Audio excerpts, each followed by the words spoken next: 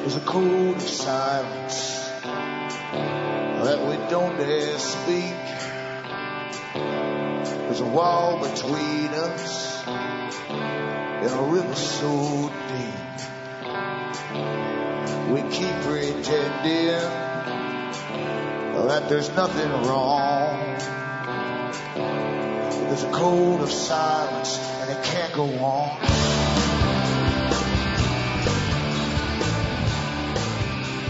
Hi folks, I'm Alan Watt and this is Cutting Through the Matrix on September 14th, 2011. For newcomers, help yourself to the audios which are available for free download at cuttingthroughthematrix.com, and maybe you'll get shortcuts to understanding this big system, this overarching system. It's really one system with many, many branches that run the world as a sort of parallel government, a super government, you might say. It's been here for a long time, and it's only now they're starting to hint that they're actually there, actually officially that is.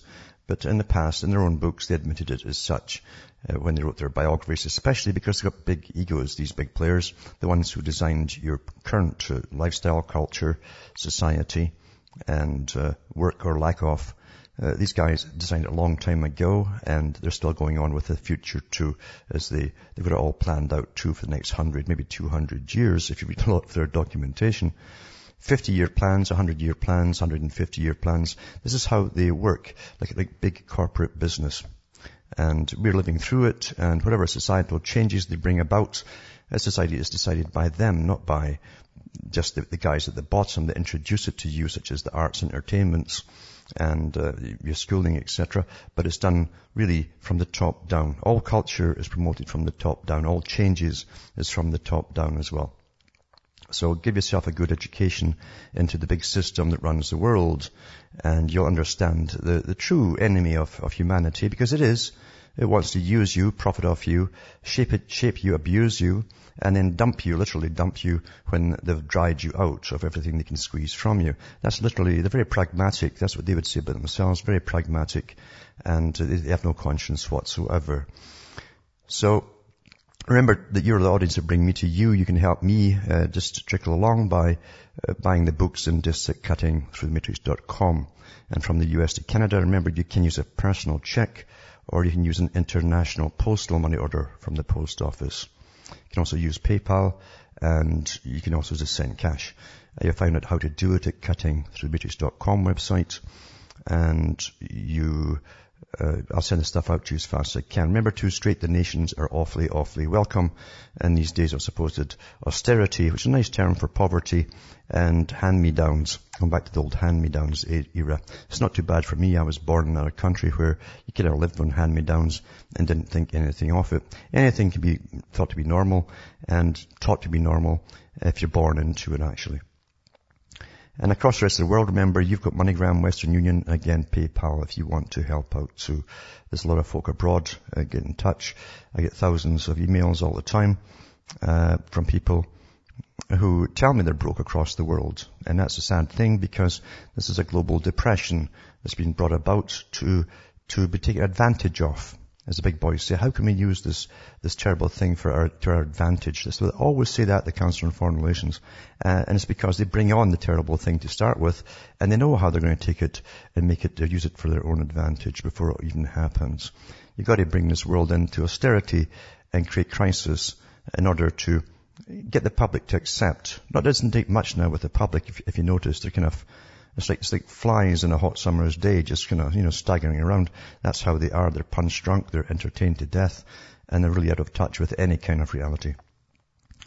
And so I try and go through the different factions and factors involved in making it all happen. It's not as complicated as you might think. As I say, it's been here for an awful, awful long time. And this is the new feudal system that was talked about by the Royal Institute of International Affairs and the CFR literally 80 to 100 years ago. A new feudalism under the guise of democracy, and you're being taught how to go along with it. Back with more after this break.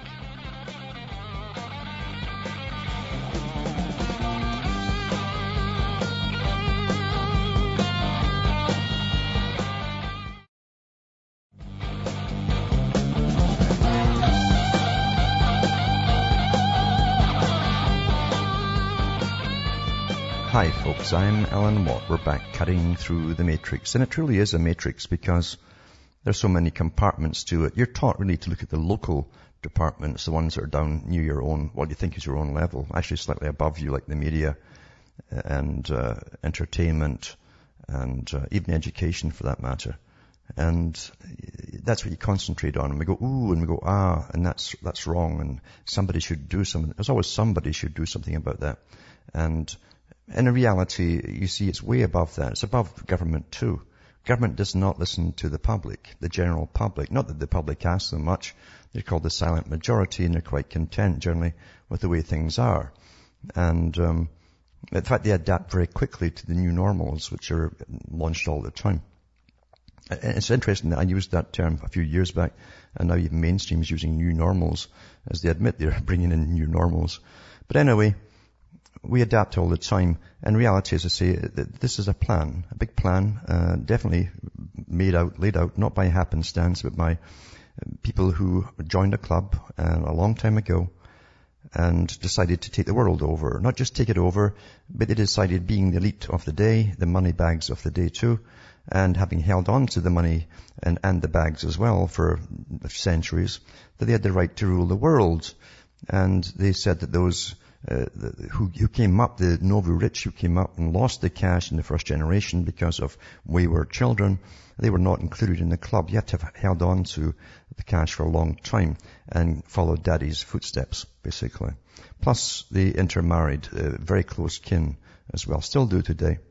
But they came up with the idea that they were obviously superior, and they tied it in with the Darwinian idea of really does its natural selection, but special selection. You select your mate on purpose, nothing to do with romance or anything like that, or lust, but basically simply to produce progeny. But it had to come from a woman who also came from a long lineage of very successful families. And therefore they interbred their psychopathy amongst themselves and decided they were the elites. Now, we would call them psychopaths. They would say that they are simply the elite. They're the natural elite. That's what they say. They don't see themselves as psychopathic. They will say they're pragmatic, and they make very pragmatic decisions, and they don't let emotion get in the way of it. They have a goal or an agenda, like taking over countries and all the wealth of those countries, which they've been doing since the days of Cecil Rhodes and before, actually. But at least Cecil Rhodes wrote about it. He was part of it. He worked for them. And Carroll Quigley, Professor Carroll Quigley, the historian for the CFR in his Anglo-American establishment, actually went through their history and said they created wars. They created wars and got whole countries fooled, at least the populations. And then they'd bring in the big armies, just like they do today, to save the people and take over all of the mineral resources, oil and everything else that they happen to have, gold, silver, whatever, diamonds. And it's still going on today under the guise of humanitarian intervention, even though the head of the Council on Foreign Relations admitted, and I read it on the air here from his own CFR blog, that had nothing to do with that. They used that as an excuse. They admitted that they used that as an excuse to go into Libya and slaughter the folk there by helping them, slaughtering and bombing them, you see. But that's meant for the general public who never think through things, unfortunately. They can't really believe that there are monsters in their midst or even running over or ruling over them. And running us over is the best, the better of the two. But anyway, that's how it really is in this wicked old world. And part of it too is tied in with the concept of Marxism. They really coupled together Darwinism, who actually was one of them in a previous name for the same organization, and Marx, who also belonged, and they knew each other very well, Marx and Darwin. And they decided they had to destroy totally the structure and fabric of societies that held them together in order to dominate the people completely. And that meant the complete eradication of almost all religions, and also the complete destruction of the family unit. Some of the Marxists, later Marxists who worked for the Frankfurt Institute, like Theodor Adorno, said that they actually would be happy. They did know they succeeded when they brought in a form of necrophilia, the sexual depravity down to the nth degree, and that's been pretty well fulfilled. In fact, it's standard fare, apparently, for most folk with cable television. So it is pushing the envelope and pushing the envelope, not to give you freedoms, not to give you rights, but simply to destroy all it was to bring in the new. And we're well on our way. In fact, we're past the point of no return, to be honest with you, because it's much, much harder to institute any kind of natural self-preservation in morality once you've destroyed it all. See, the point of it is to eradicate your self-preservation. That's the real point. If it also fulfills the goals of bringing down populations, which you're awfully happy at with the World Economic Forum, they were prattling on about that too, how some nations quite a few nations now are beyond the point of no return. They're not replacing the adults that are there today, and they're plummeting. And they want the whole world to be like that, apparently. Now, part of it too is to, as I say, literally destroy all concepts of decency. And you must have decency in a society. You understand, societies never had police at one time. You didn't need police because everyone knew the basic tribal rules. And even in cultures that were pretty old and supposedly advanced, like Britain, even when I was young, you didn't need many police at all because everyone knew the basic rules. And the taboos, as they call them, normal taboos, that's what kept society going and not falling apart, or people turning around and murdering your neighbors all the time. There were all these little taboos.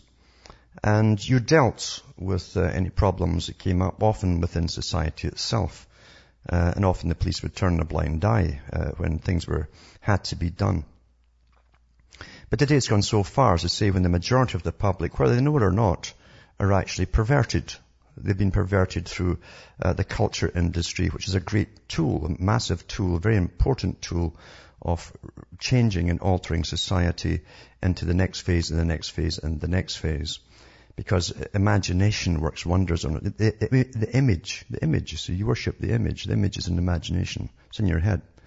And I've often said the mind has no firewalls, and if you ever forget that, you've had it. Well, there's always an ulterior motive for entertainment. And even Plato talked about entertainment. That's how, even in his day, they guided the changes in society. Always on behalf of the rulers, mind you. Never grassroots, as they say. Now, I've mentioned this article before. It ties in with this because this is the next step, you see. It's like having a building with lots of pillars in it. You knock one pillar down and it's much easier to knock down the other ones. It weakens all the other ones. Then you compare the one you've knocked down. Why isn't this one knocked down? That one is. And yeah, I guess you're right. And that's how it works. It's very simple. Predators with PhDs, and I mentioned the article at the time when the meeting was held. It says the latest offensive against morality, decency and sanity in America has been launched by a pro-pedophilia group and several academics who openly advocate for the normalization and legalization of pedophilia, referring to Judeo-Christian moral principles and values as cultural baggage of wrongfulness. So they're always attacking. See, your religions, whether you like it or not, that's where you got basically a lifestyle where everyone knew the basic rules, so that you could survive as a people.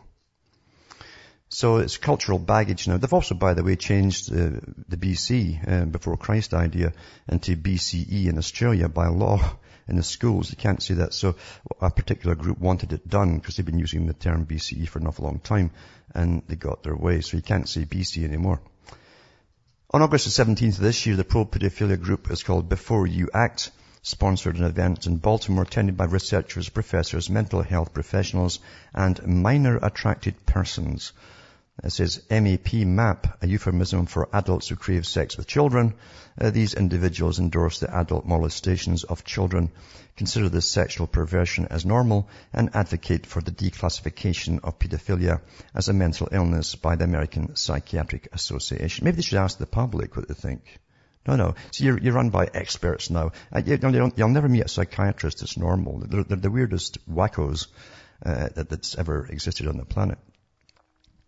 It says the academic panelists who presented this pedophilia-friendly scientific symposium came from such distinguished institutions: Johns Hopkins University, Albert Einstein College of Medicine, Harvard Medical School, and the London School of Economics and Political Science. Well, a lot of them came from Oxford as well, so it kind of fits in. According to a press release issued by Matt Barber, Vice President of the Liberty Council Action, Dr. Judith Reisman. She's done excellent exposés on how this whole project has gone on over the years. And she goes into the Kinsey farcical reports, the ones that Hollywood made a hero of Kinsey. He was an utter perv, and he basically got into anything, any kind of gender, and even paid professional pedophiles who worked for the government, by the way, to go around orphanages and bugger babies. Literally. Bugger is literally, it's a legal term. And he'd bugger babies with a stopwatch to see if they cried or not and how long it would take and all that stuff. And you'll see it in her excellent exposés of it and old documentation. Anyway, she's visiting a law professor at Liberty University School of Law who attended the event. Several admitted pedophiles were in attendance, in addition to many academics and university professors. The keynote address was given by Dr. Fred Berlin of Johns Hopkins University, who proclaimed that he wants to completely support the goal of Before You Act. And this is what came out of it, these assertions. Pedophiles are unfairly stigmatized and demonized by society. Unfairly, The majority of pedophiles are gentle and rational. Very rational to do that to children. There was concern about vice-laden diagnostic criteria and cultural baggage of wrongfulness. We are not required to interfere with or inhibit our child's sexuality. Children are not inherently unable to consent to sex with an adult, meaning that they are able, they're claiming here. I guess the baby goes goo gaga ga, or something before they scream. Yeah? An adult's desire to have sex with children is normative. You all know that, don't you? I'm sure all of you out there know that, right? This is from PhDs, folks, because this is the agenda. Back with more after this break.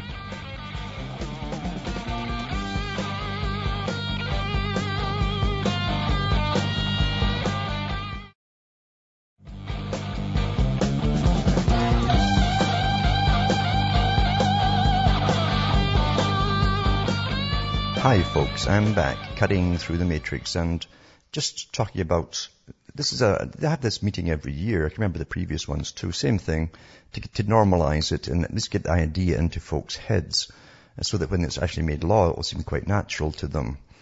And most of them won't have children anyway, or they've given them away, or they've killed them before birth. That's the society you're in.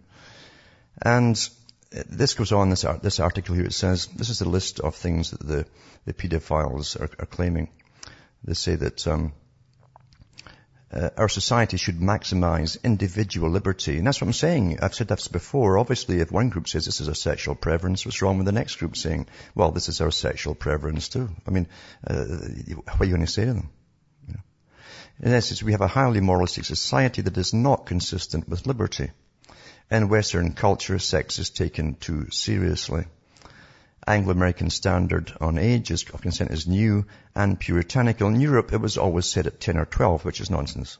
Ages of consent beyond that are relatively new and very strange, especially for boys. They've always been able to have sex at any age. Really, well, if pedophiles are doing things to you, whether you like it or not, they're going to do. I guess that would be true for them.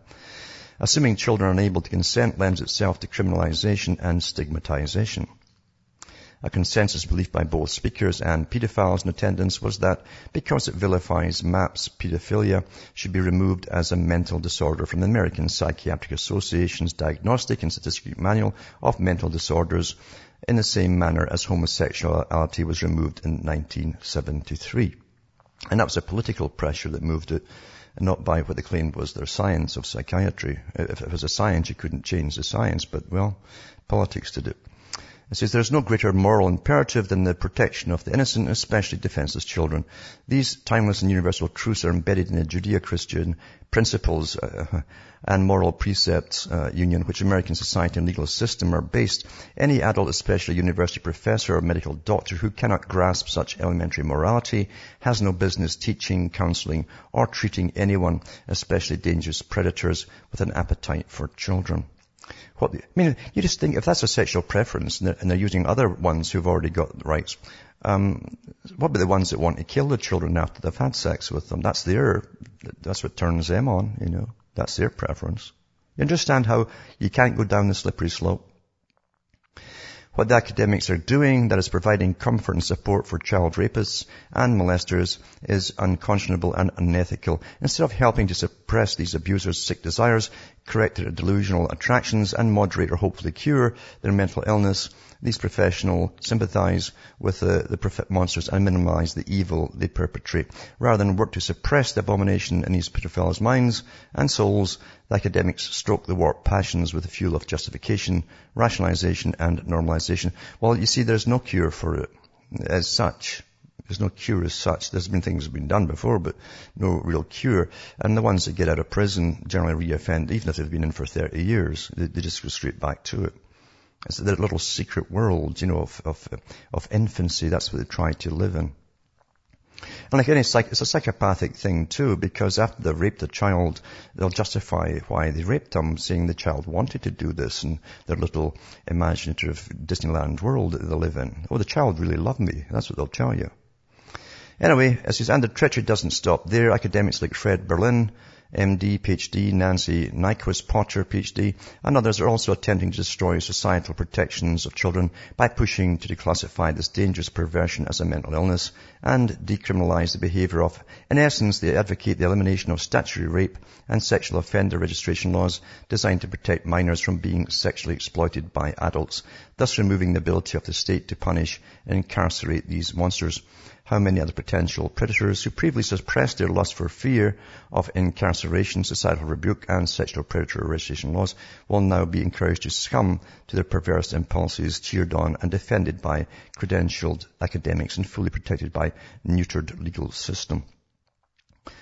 Well, we'll get past the neutered bit. Anyway, that's really what's going on, as I say. But it's in concert, this actual meeting, with articles coming out of the United Nations who are actually pushing for it too worldwide, and even other groups across the world who belong to their own form of map, as they call it, such as in Holland.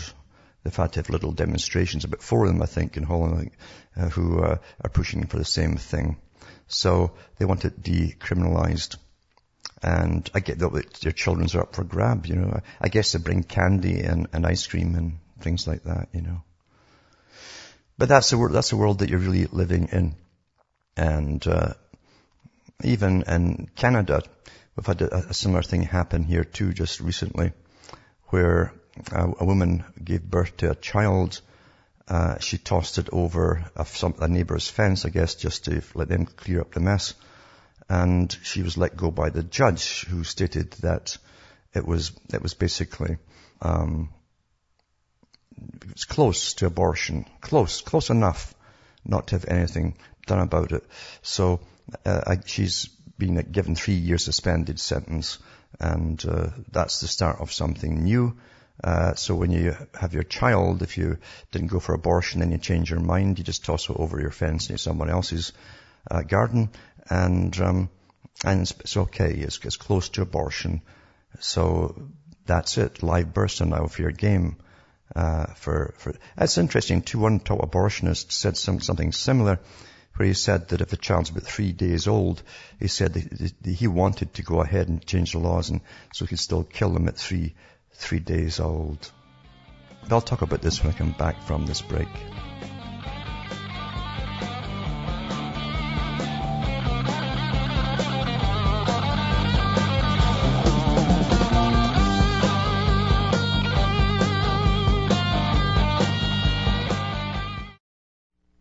You're listening to the Republic Broadcasting Network, because you can handle the truth.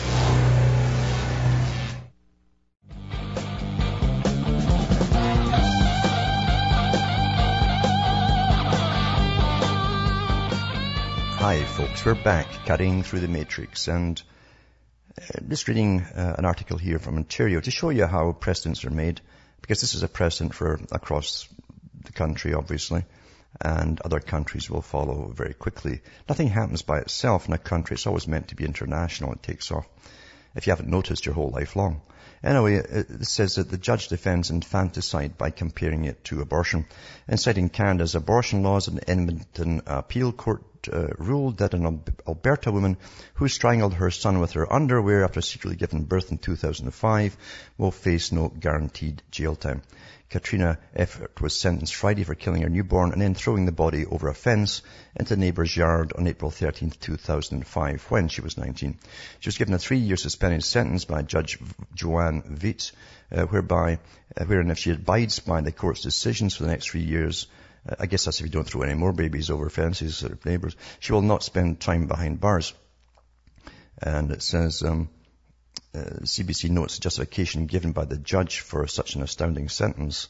The fact that, and this is what she says, the fact that Canada has no abortion laws reflects that while many Canadians undoubtedly view abortion as a less than ideal solution to unprotected sex than unwanted pregnancy, they generally understand, accept and sympathise with the onerous demands pregnancy and childbirth extract from mothers, especially mothers without support, she writes. You understand the whole culture is kaput. You understand it was meant to go this way.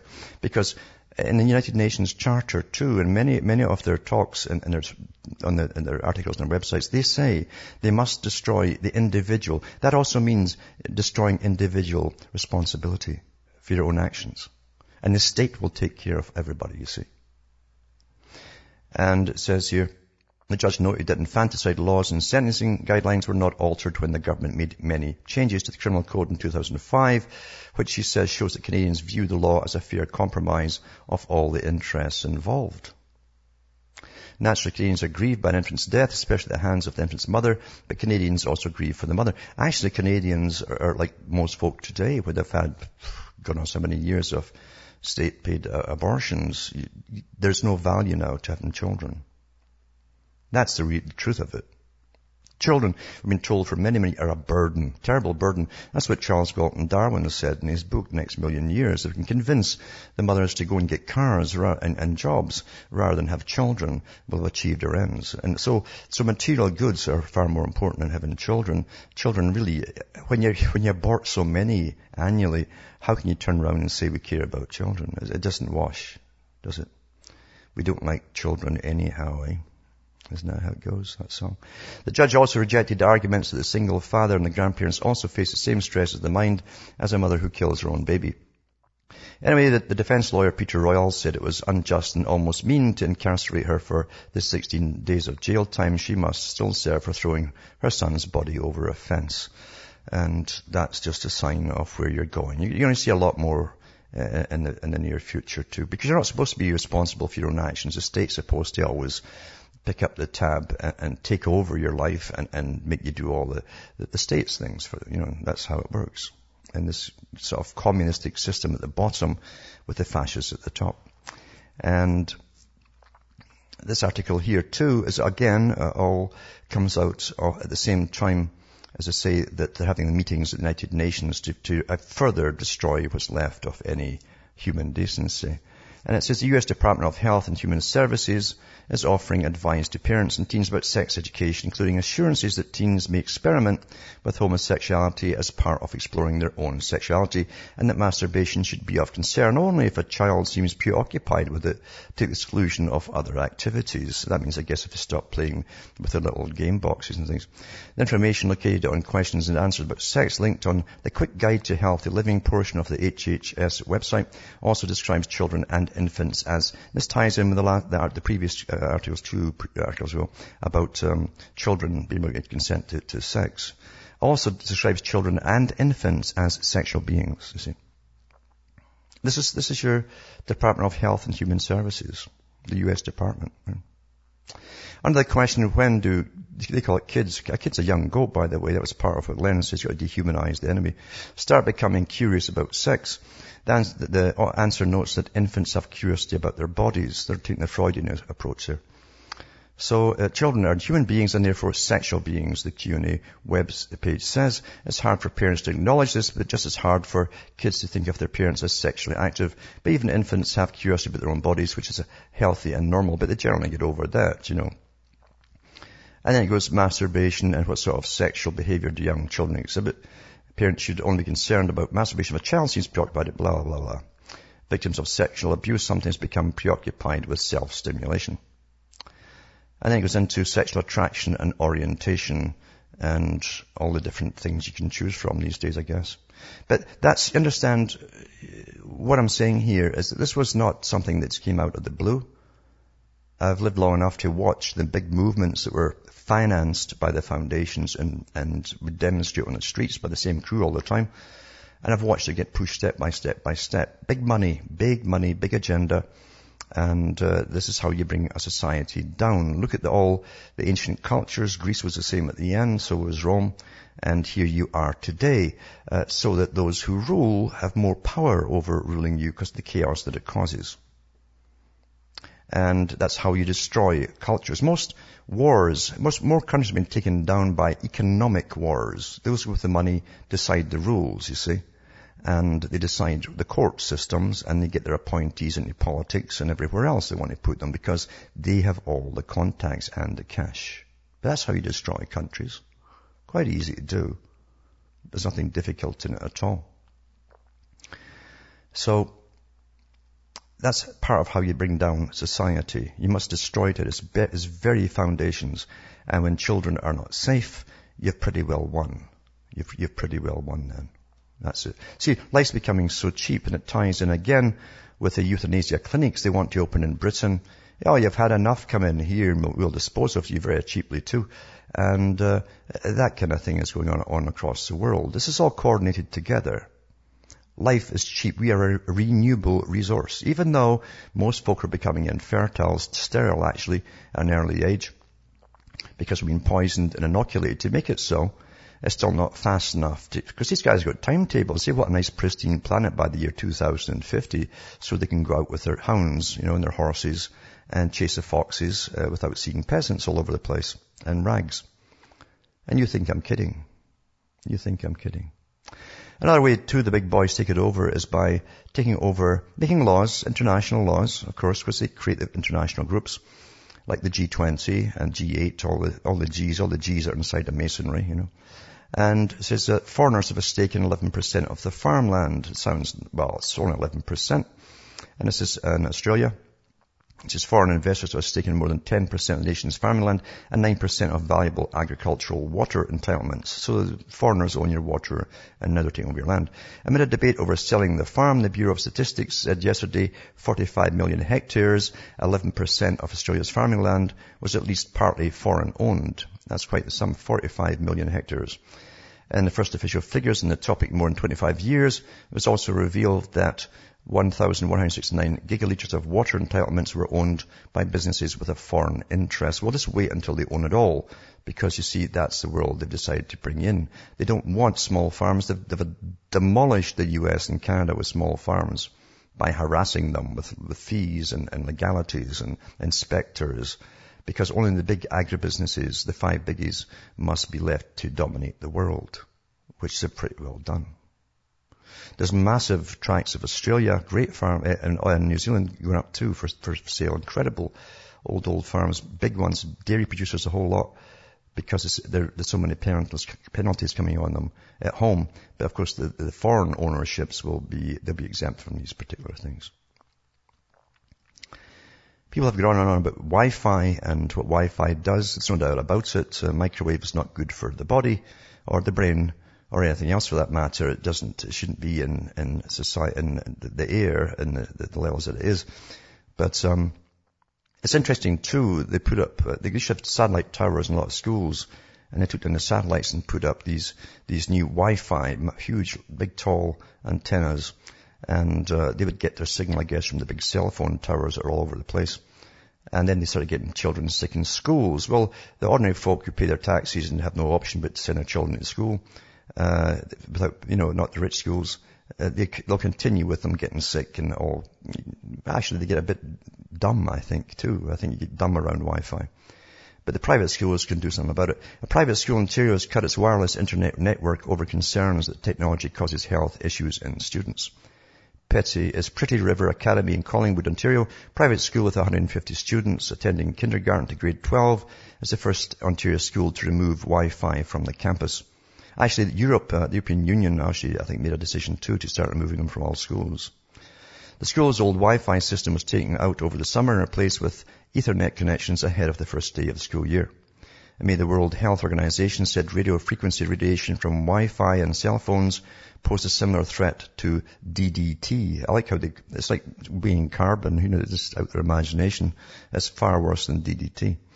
and then lead and car exhaust. Principals Roberta Murray Hirsch says the new hardwired internet system is actually faster than the previous system and gives teachers control over when students can go online.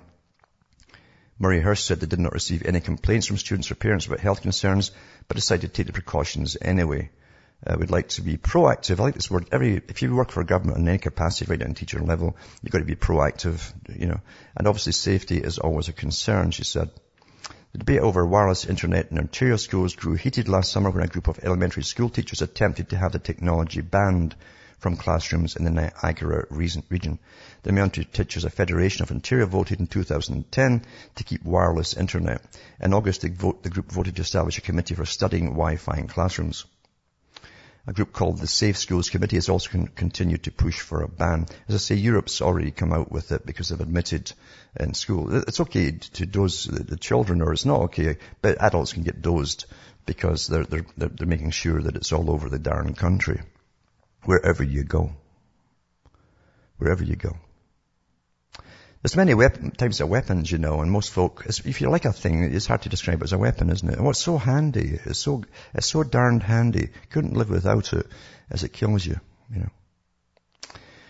And as things get more and more ridiculous with the police state, basically, I mentioned yesterday the biggest growth in this in the U.S. is government.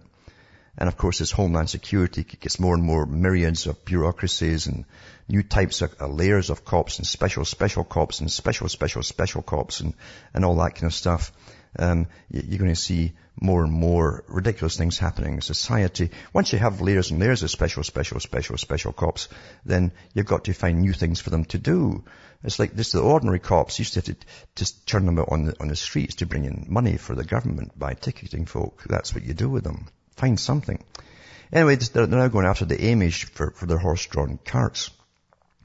So Amish were jailed for over horse-drawn carts. It says, an Amish family in Pennsylvania, it says 9 Amish men were in the U.S. who refused to display an orange reflective triangle in their horse-drawn buggies, have been ordered to jail for not paying court-imposed fines. The men belong to an ultra-conservative old order Schwartzentruber Amish sect in western Kentucky. They object to the triangles because the bright color violates their modesty code. Maybe if you put one of these map signs on it, they'll let you go.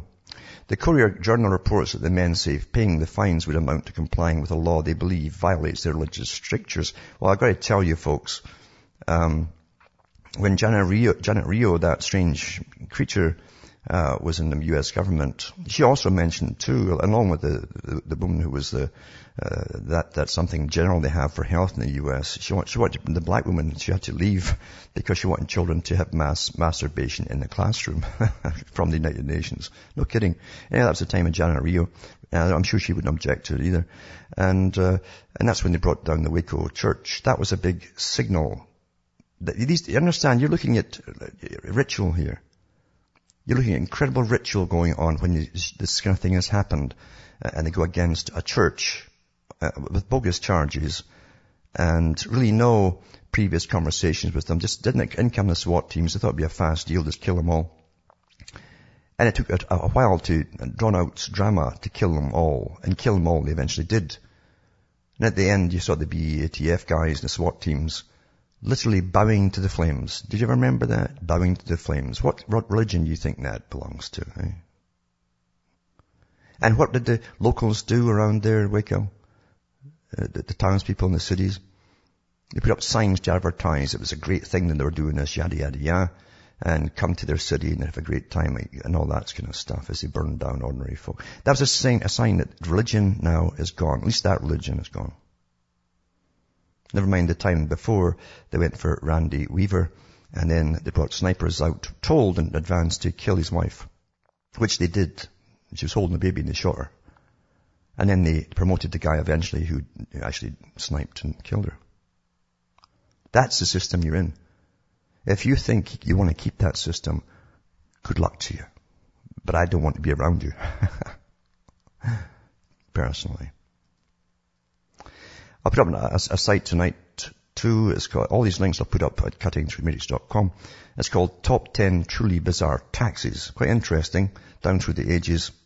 There's a lot more, of course, because through playing cards and how that came in centuries ago. You had to actually pay the king a tax just to buy playing cards.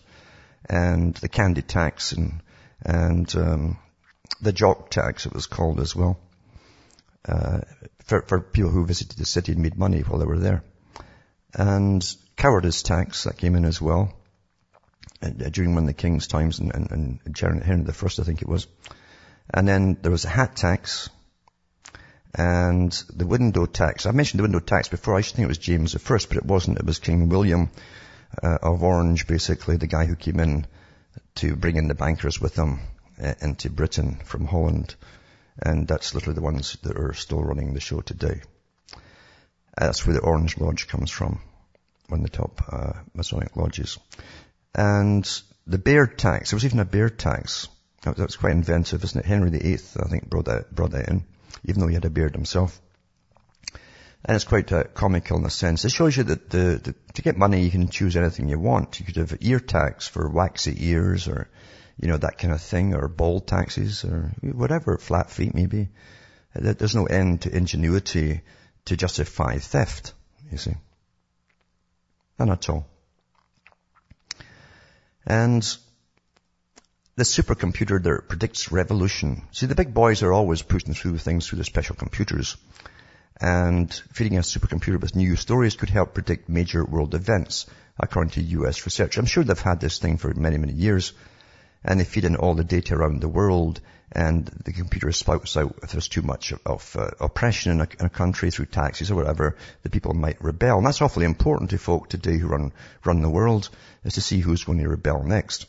Because they've got to make sure that they're way ahead of it and either nip it in the bud, or make sure if they do rebel, they can use it as an opportunity for something else they've got up their sleeves. Back with more after this break.